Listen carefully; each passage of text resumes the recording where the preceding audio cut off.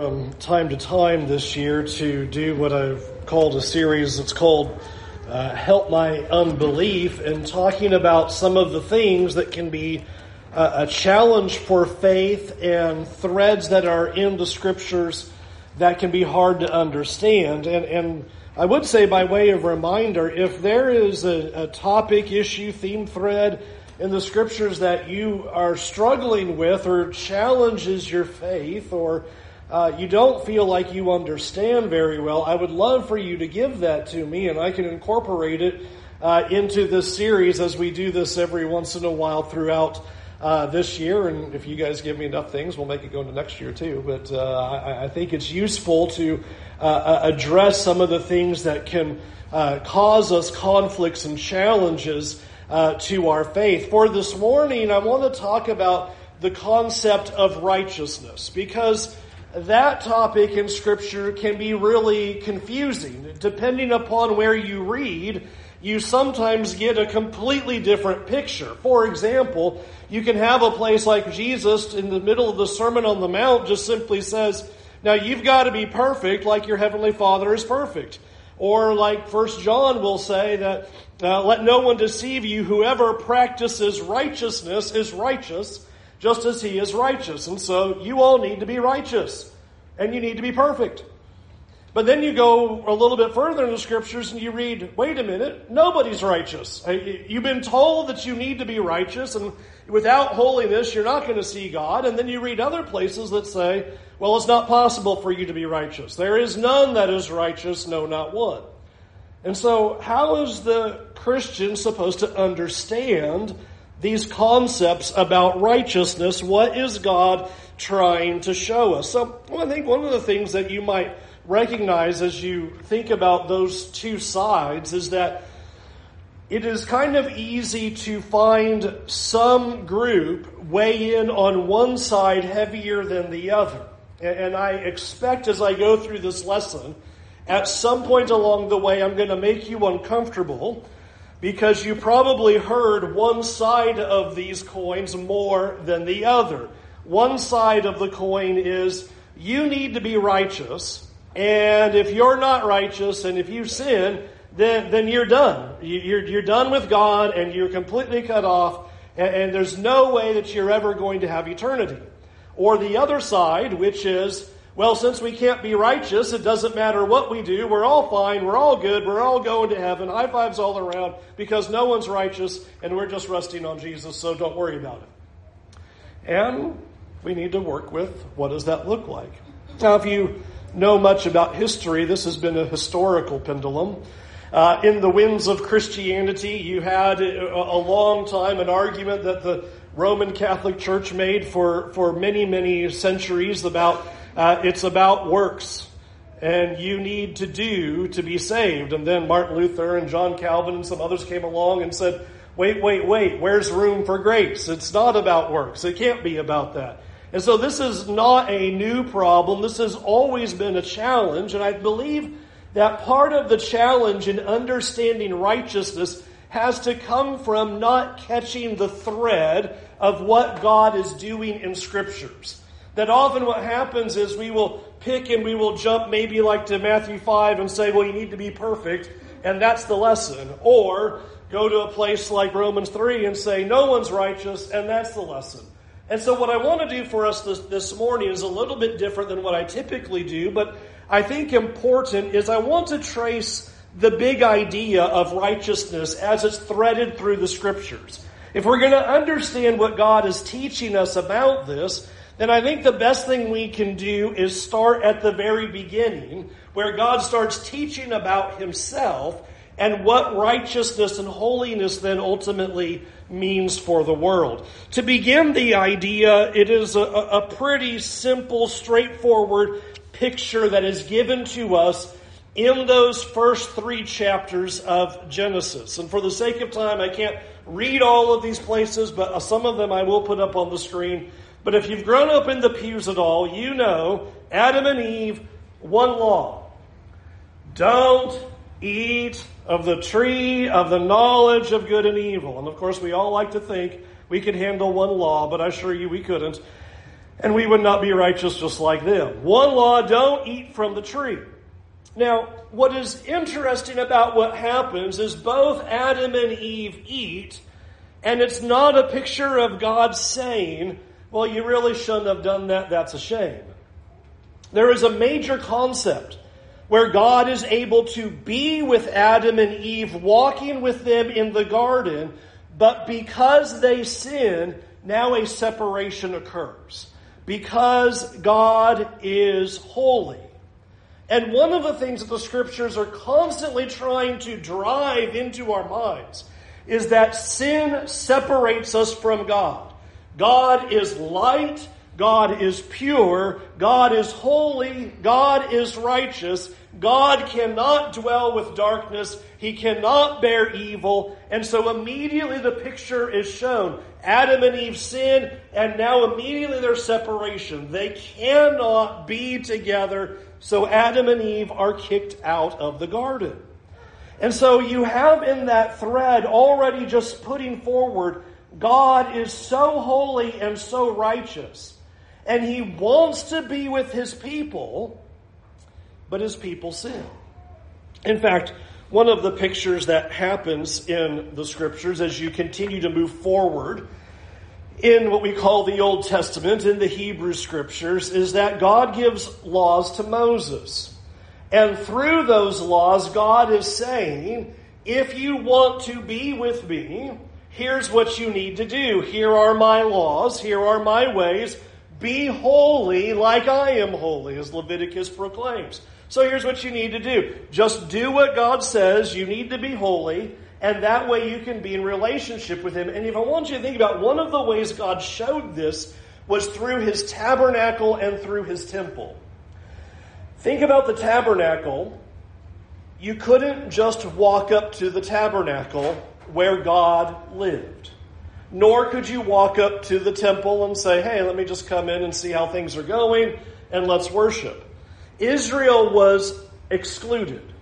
And what God did is He created a priesthood, and they needed to be holy, and they went through ceremonial cleansings just to be able to be put into service to God.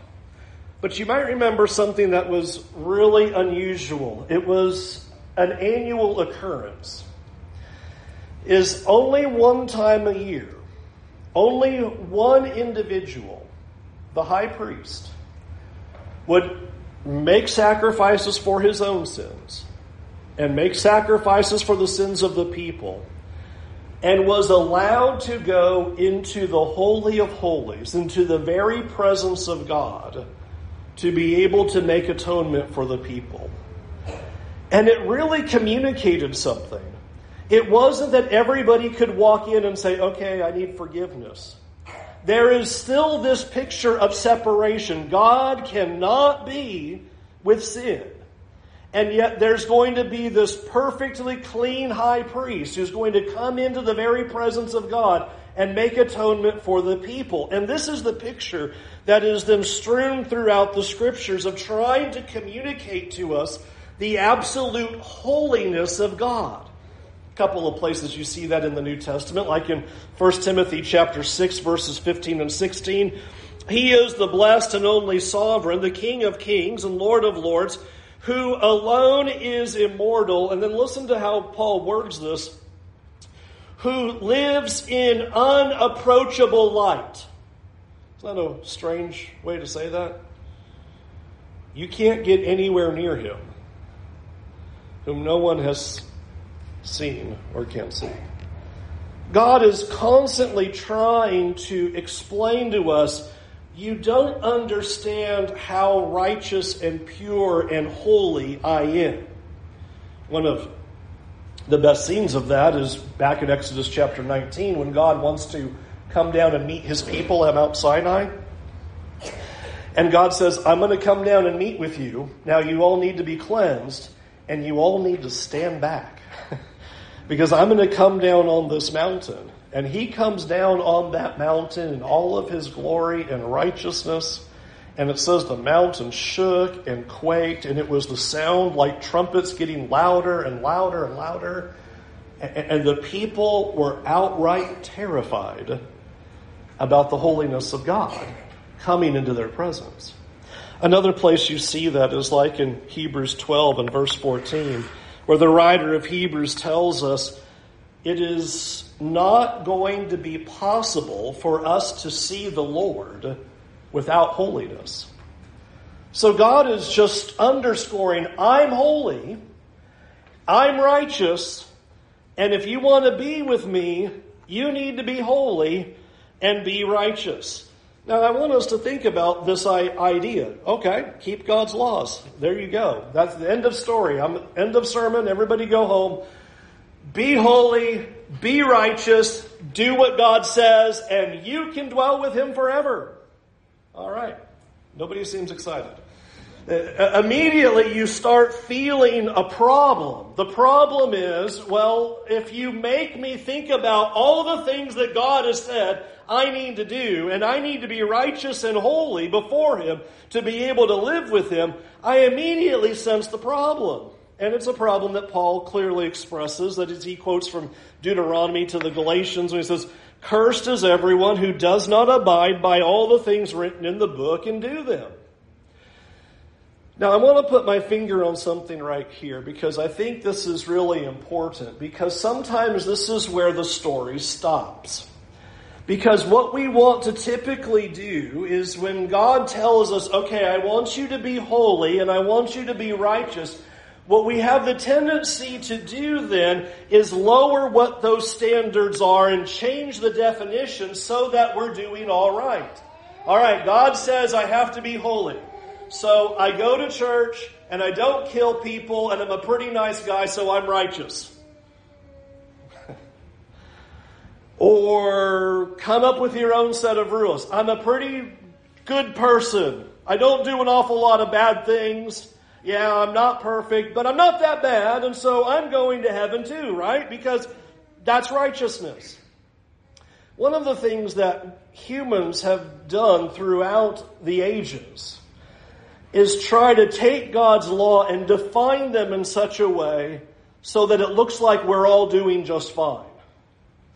I go to church, we took the Lord's Supper, we've been baptized, we're sorry about our sins, and so therefore we're all okay.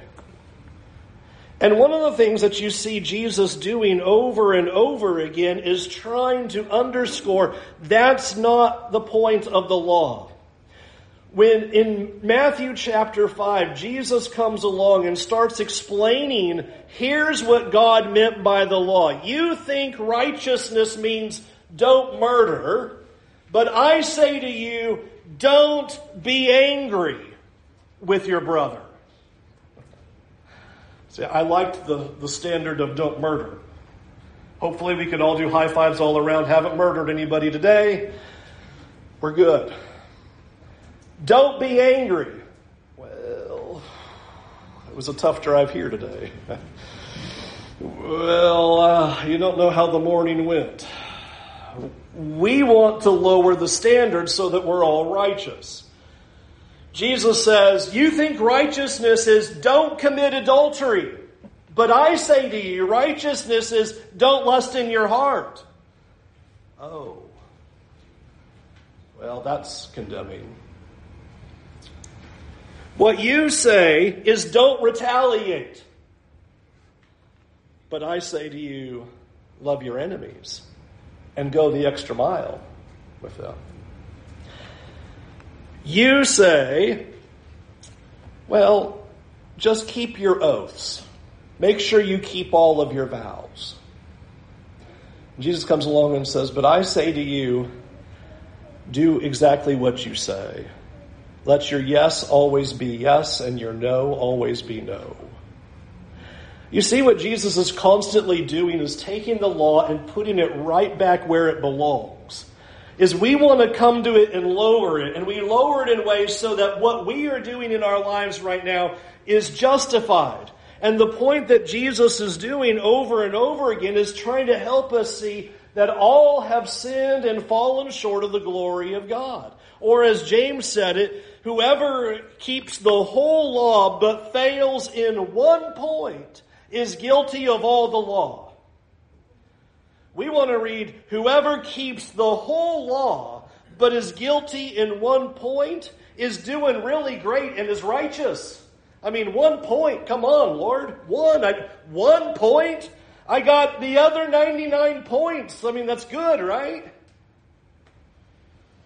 Guilty in 1 point, guilty of the whole law. And so this is the issue.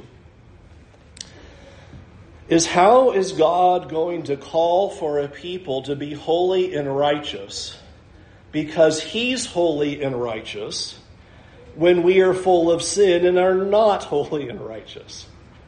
Now, the reading was in Romans chapter 4. You still got your Bibles there? Let's look at Romans chapter 4. Romans chapter 4. What then shall we say was gained by Abraham our forefather according to the flesh? For if Abraham was justified by works, he has something to boast about, but not before God. For what does the Scripture say? Abraham believed God, and it was counted to him as righteousness. Now to the one who works, his wages are not counted as a gift, but as his due. And to the one who does not work, but believes in him who justifies the ungodly, his faith is counted as righteousness. Just as David also speaks of the blessing of the one to whom God counts righteousness apart from works. Blessed are those whose lawless deeds are forgiven and whose sins are covered. Blessed is the man against whom the Lord will not count his sin.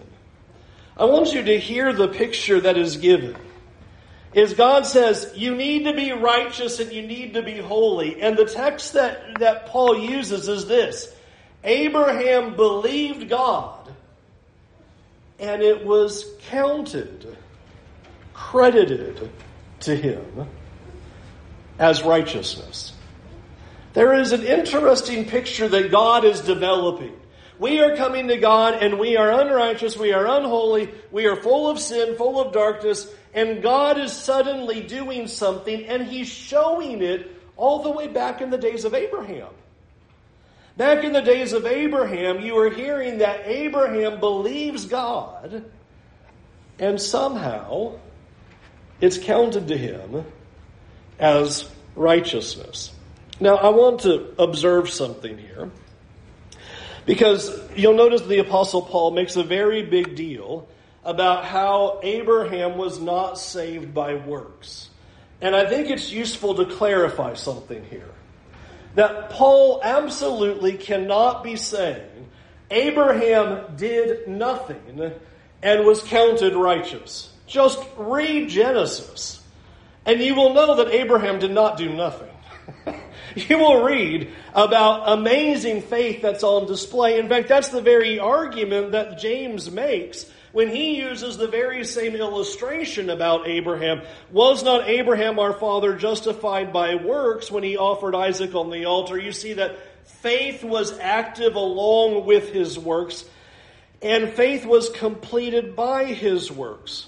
And the Scripture was fulfilled that says, Abraham believed God, and it was counted to him as righteousness. I think it is interesting that James says, the Scripture was fulfilled. The Scripture was fulfilled. The Scripture was fulfilled that Abraham believed God and it was counted to him as righteous. How do you fulfill that? I want you to hold that idea in your mind. How was that Scripture fulfilled in Abraham believing God and it was counted to him as righteousness? One of the pictures that we are being taught through Abraham that I think is so difficult for us to get our minds around when it comes to righteousness is that the idea of trusting God is the very opposite of trying to make ourselves right with God by our actions. And sometimes I think we don't get a sense of the problem here. If I'm going to come before God and try to make myself right before Him, who am I trusting? Me. I'm going to be good enough. I'm going to do enough. There's going to be either a depth of goodness or a long list of goodness or whatever I can come up with. And I'm not trusting in God. I'm trusting in myself. I'm going to be good enough. I'm going to go to church every Sunday. And God's going to keep giving me brownie points on the ledger. And if I get enough brownie points on the list, it's all going to be good. And I'm trusting in myself when I do that. And one of the things that I'm trying to underscore is what Jesus came to do, and part of his being on the earth, is to try to break our way of thinking about that. We have been studying in the Gospels, in the Gospel of Matthew over the last few Sundays this year. And you keep seeing people come to Jesus trying to figure out what's the good thing I need to do. And you might notice that Jesus keeps breaking them every time they do that. What's the good thing I need to do? And Jesus always finds where the hole is. You never have somebody come up to Jesus and go, what good thing do I need to do? And Jesus goes, keep all the law. And he goes, okay, I did all that. And Jesus says, great, follow me. No, he always finds the flaw. He always finds the hole in the holiness. He always finds the spot where there's the weakness. He never accepts that, but tries to get them to see, no, you are falling short of that. That what the law would do would be to cause us to trust God and to not trust in ourselves. Let me give an example of that. It's actually not my example, it's Jesus' example. You might remember that you have Jesus telling a story about a tax collector and a Pharisee.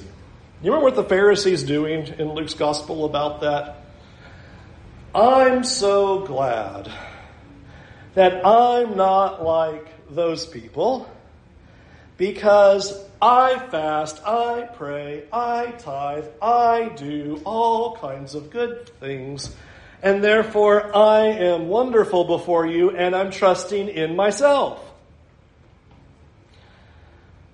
And it's easy to default into that kind of thinking. That rather than trusting God, what we are trying to do is go, if I do certain things, then God is going to be happy enough with me.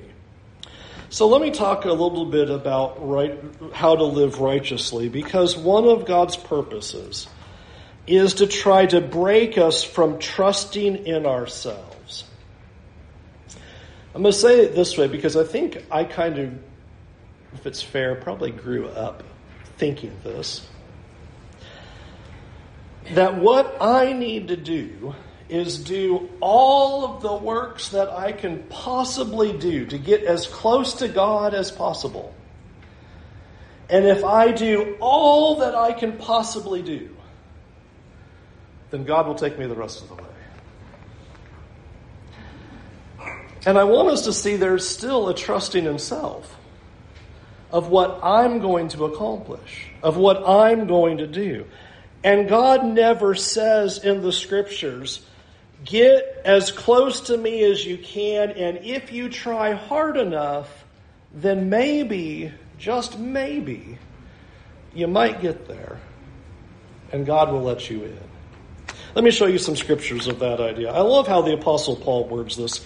In Philippians chapter 3 and verse 7, listen to how he says this. He says, whatever gain I have. Now just a reminder, prior verses in front of that, he's got some righteous gain. I'm a Pharisee of Pharisees, keeper of the law. He has all kinds of great merits on the sheet. But whatever gain I had, I count as loss. Paul does not say, me being a Pharisee and doing a lot of good deeds and generally being righteous has carried me 80% of the way, and now God is going to bring me the rest of the way. He says, all the gain that I had, I count as trash. It's loss. It's nothing. For the sake of Christ, indeed, I count everything as loss because of the surpassing worth of knowing Christ Jesus my Lord. For his sake I have suffered the loss of all things and count them as rubbish, in order that I may gain Christ. Now listen to this. And be found in him, not having a righteousness of my own that comes from the law, but that which comes through faith in Christ. The righteousness from God that depends on faith. I want you to think about how what Paul says here is that trusting God means throwing away everything that you trust in for the surpassing worth of knowing Christ. He says, all of the things I could have relied upon and trusted in, I count them as nothing. Why? Because I want to know and gain Christ. I want to know Him. I want to see Him. I want to be with Him. And so I'm going to give my life fully to Him in every way. And by trusting in Him, here is Paul saying, we would be counted as righteous. Now, let's spend some time talking about that idea for a minute, and then we'll start putting all this together. One of the things that the Scriptures try to show us is that there are two effects that happen when we stop trusting in ourselves and start trusting in God. When we understand our complete sinfulness and see the righteousness of God, two effects that happen with that. Number one, when we truly understand who we are and our inability to make ourselves right before God, and we see our utter sinfulness and we grasp the absolute holiness of God, it will make us want to live for Him. Let me show you a few places that say that. Romans chapter 12, verse 1. Therefore, brothers and sisters, in view of the mercies of God, I urge you to present your bodies as a living sacrifice, holy and pleasing to God. This is your true worship. I want you to think about what he says there. Why should you be a living sacrifice? Why should you present your bodies holy to God? Why should you live for Him in any way whatsoever? Notice the whole motivation is because you see the mercy of God. That's the motivation.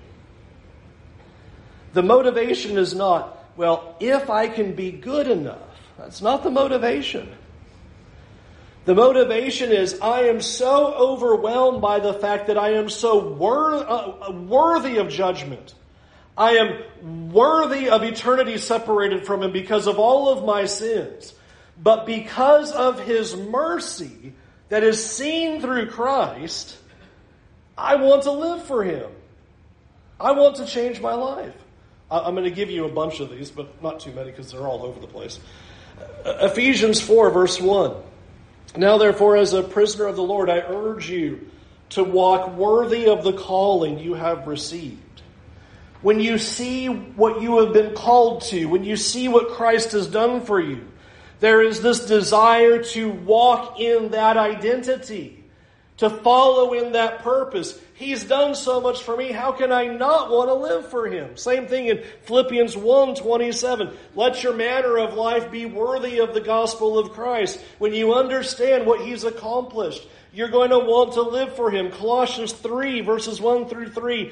If you've been raised with Christ, seek the things that are above, where Christ is seated at the right hand of God. Set your mind on things that are above, and not on things that are on earth, for you have died and your life is hidden in God.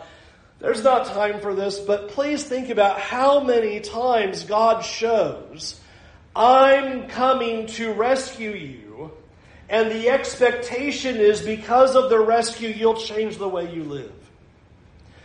Imagine if it was the other way around. Imagine if God, through Moses, had come to Egypt and told Israel, when you guys get your act together, I will take you out of Egypt. Would they have ever left? They'd still be there. They'd just be like, well, that puts an end to change the name not to Exodus, because there was no Exodus. The good news is He's saying, I'm going to do something to set you free. And now that this grand Exodus has happened, serve me and worship me and love me and follow me because of the great love that I've shown you. And it is a good thing that God does not wait for us to do all the law, because that's not going to happen. But what will motivate a life of righteousness and holiness is seeing the outstanding love of God, that he would give his own son while we were still enemies. That God did not up in heaven say, I will send my son as soon as you figure all this out. As soon as you get your life right, then I'll go ahead and send him for you. It would never happen. The power of the gospel is while we were enemies, while we were weak, while we were still sinners, Romans chapter 5, Christ died. And there's something else that's special about what happens when you start truly trusting in God, is not only are you going to want to live a life for him, I don't know of a better way to say this, but you're not going to be able to help it. Is that fair? This is the point that the Apostle Paul makes in 2 Corinthians chapter 3 and verse 18 when he says, But we with unveiled faces beholding the glory of the Lord are being transformed into the same image from one degree of glory to another. Notice this picture. The more you are beholding Christ, the more that you appreciate and see who he is, the more you will be transformed into that same glory. To put it another way, what you focus on is what you become. What you worship is what you become. I'd say that's the sum of Romans 1. Is if you worship the creation, if you worship yourself, you become more like the creation and more self-centered and more wicked and more unholy. But the more you focus on God and the more you see him, the more you'll be transformed. It's a stunning picture. And it's why we sing songs like, Oh, to be like thee. Not, I'm already like thee. But, oh, to be like thee. The more I look into his beauty, the more I want to be like him. The more that I understand his holiness, my unholiness, and his astounding love, the more I'm going to want to live for him. Let me use one more scripture and then let's sum this idea up. This is the whole point of Ephesians 2, verses 8 through 10. By grace you've been saved through faith. It's not your own doing, it is the gift of God, not the result of works, so that no one may boast. No one's going to stand before God and say, well, because I went to church a lot, here I am. Or whatever level you think righteousness is. But notice the rest. We are his workmanship. We have been created in Christ Jesus for good works, which God prepared beforehand, that we would walk in them. You are being given your identity and purpose. You are being told that the reason that you exist is so that you would walk in these good works and do what God has called you to do, that is your very purpose. Because he wants for you to be with him. So let me put the pictures together and hold these two, what shall we say, opposites of the pendulum, and put them together in the right place. 1, God's righteous, and he's holy. And if you want to live with him, you have to be righteous. There's no changing that. He is light and cannot be with darkness at all.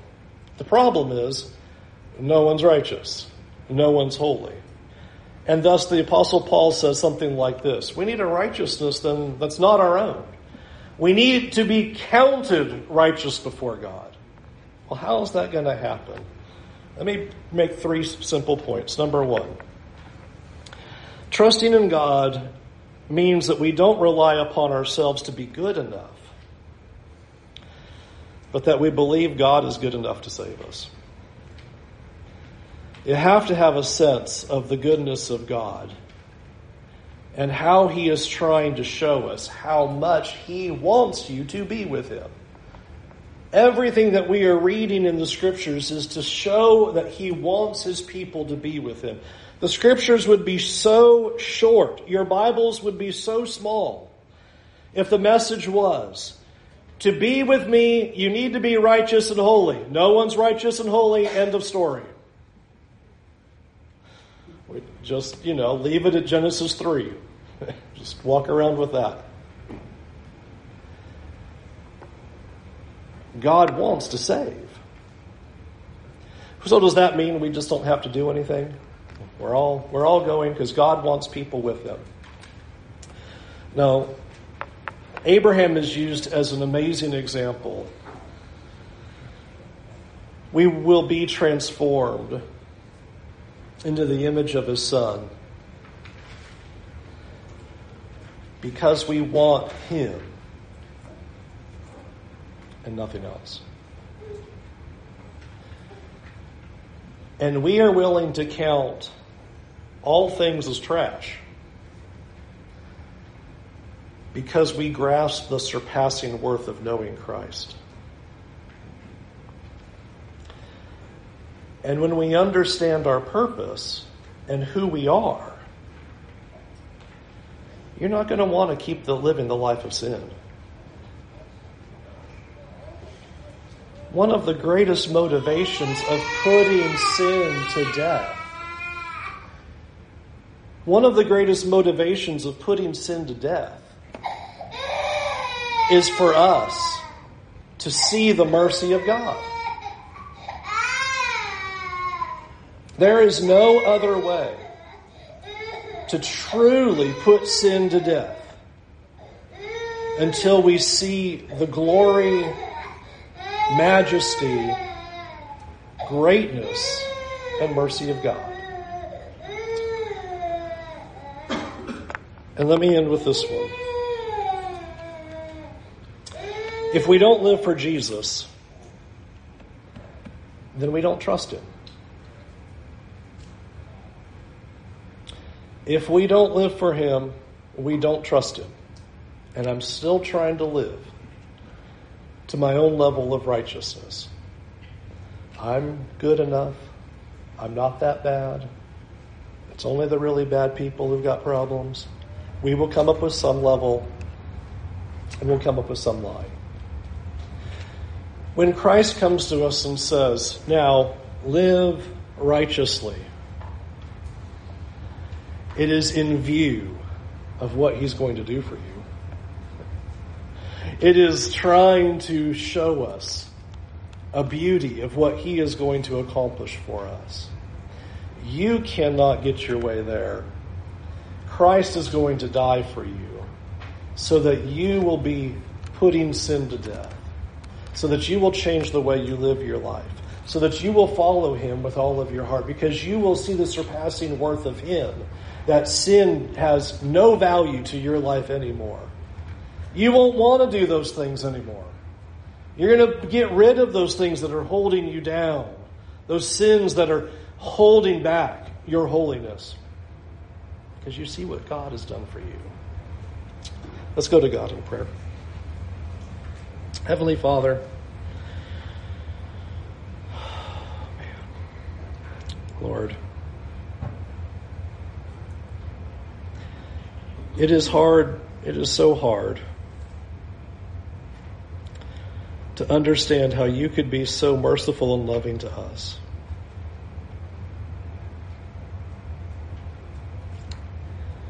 Lord, you demand holiness.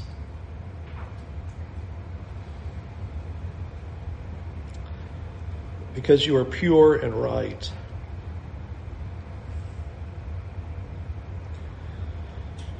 And Lord, we are nowhere near that.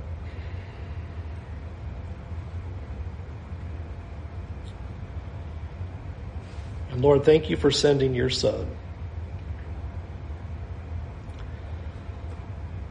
so that if we would give our lives completely to you and trust you, you would count us as righteous. Lord, we understand that we are so undeserving of your grace. We are so undeserving of eternity. We are undeserving of a relationship with you. Lord, how could you promise that you would want to be with us for all eternity when we are such wretched sinners?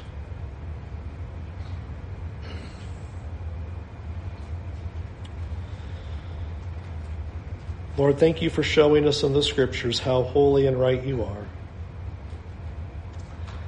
And thank you for showing us through your laws how woefully short we fall from doing what you want us to do.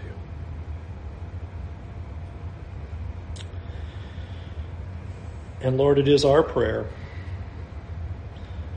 that the love that we see through your Son will radically change our hearts and transform us to live lives for you. Lord, there are sins in all of our lives in which Satan continues to tempt us and attack us. And Lord, we pray for strength to turn away from sins as we look at the glory of your Son. As we look at the mercy that you have shown to us, help us to be strengthened, to see the emptiness of this world and the emptiness of sin and the vanity of chasing after our passions and lusts. And Lord, we pray that as we continue to look at your Son, that our hearts will be transformed so that we could be living sacrifices to you that live holy and acceptable lives. Help us to be transformed each day. Help us to be the servants you want us to be. Change our hearts, change our tongues, and change our lives. And Lord, help us to strive for holiness as we seek you with all of our heart. In Jesus' name, amen. I hope you'll think about where you are in your relationship with God. The challenge of righteousness is so convicting. But the good news is he'll count you righteous if you'll give your life to him. That's an amazing offer. And I hope that we would never turn away from that offer. Please think about the amazing offer. You cannot get yourself righteous enough to be with God. But if you'll just give your life to me, you'll just turn away from sin and see the surpassing worth of who I am, because I want to be with you. Throw those sins off to the side, and you can have eternity with him anyway. You can be counted righteous, and that's going to be a glorious thing. Can you imagine having to stand before God and it be on the basis of your own works? I don't want that. Neither do you. But imagine standing before God and knowing that you have an advocate in Christ who's died for your sins so that you can be counted righteous because you trusted your life to him. We want you to do that today. Would you turn away from sin and give your life to Jesus with all of your heart? Won't you come and do that now while we stand and while we sing?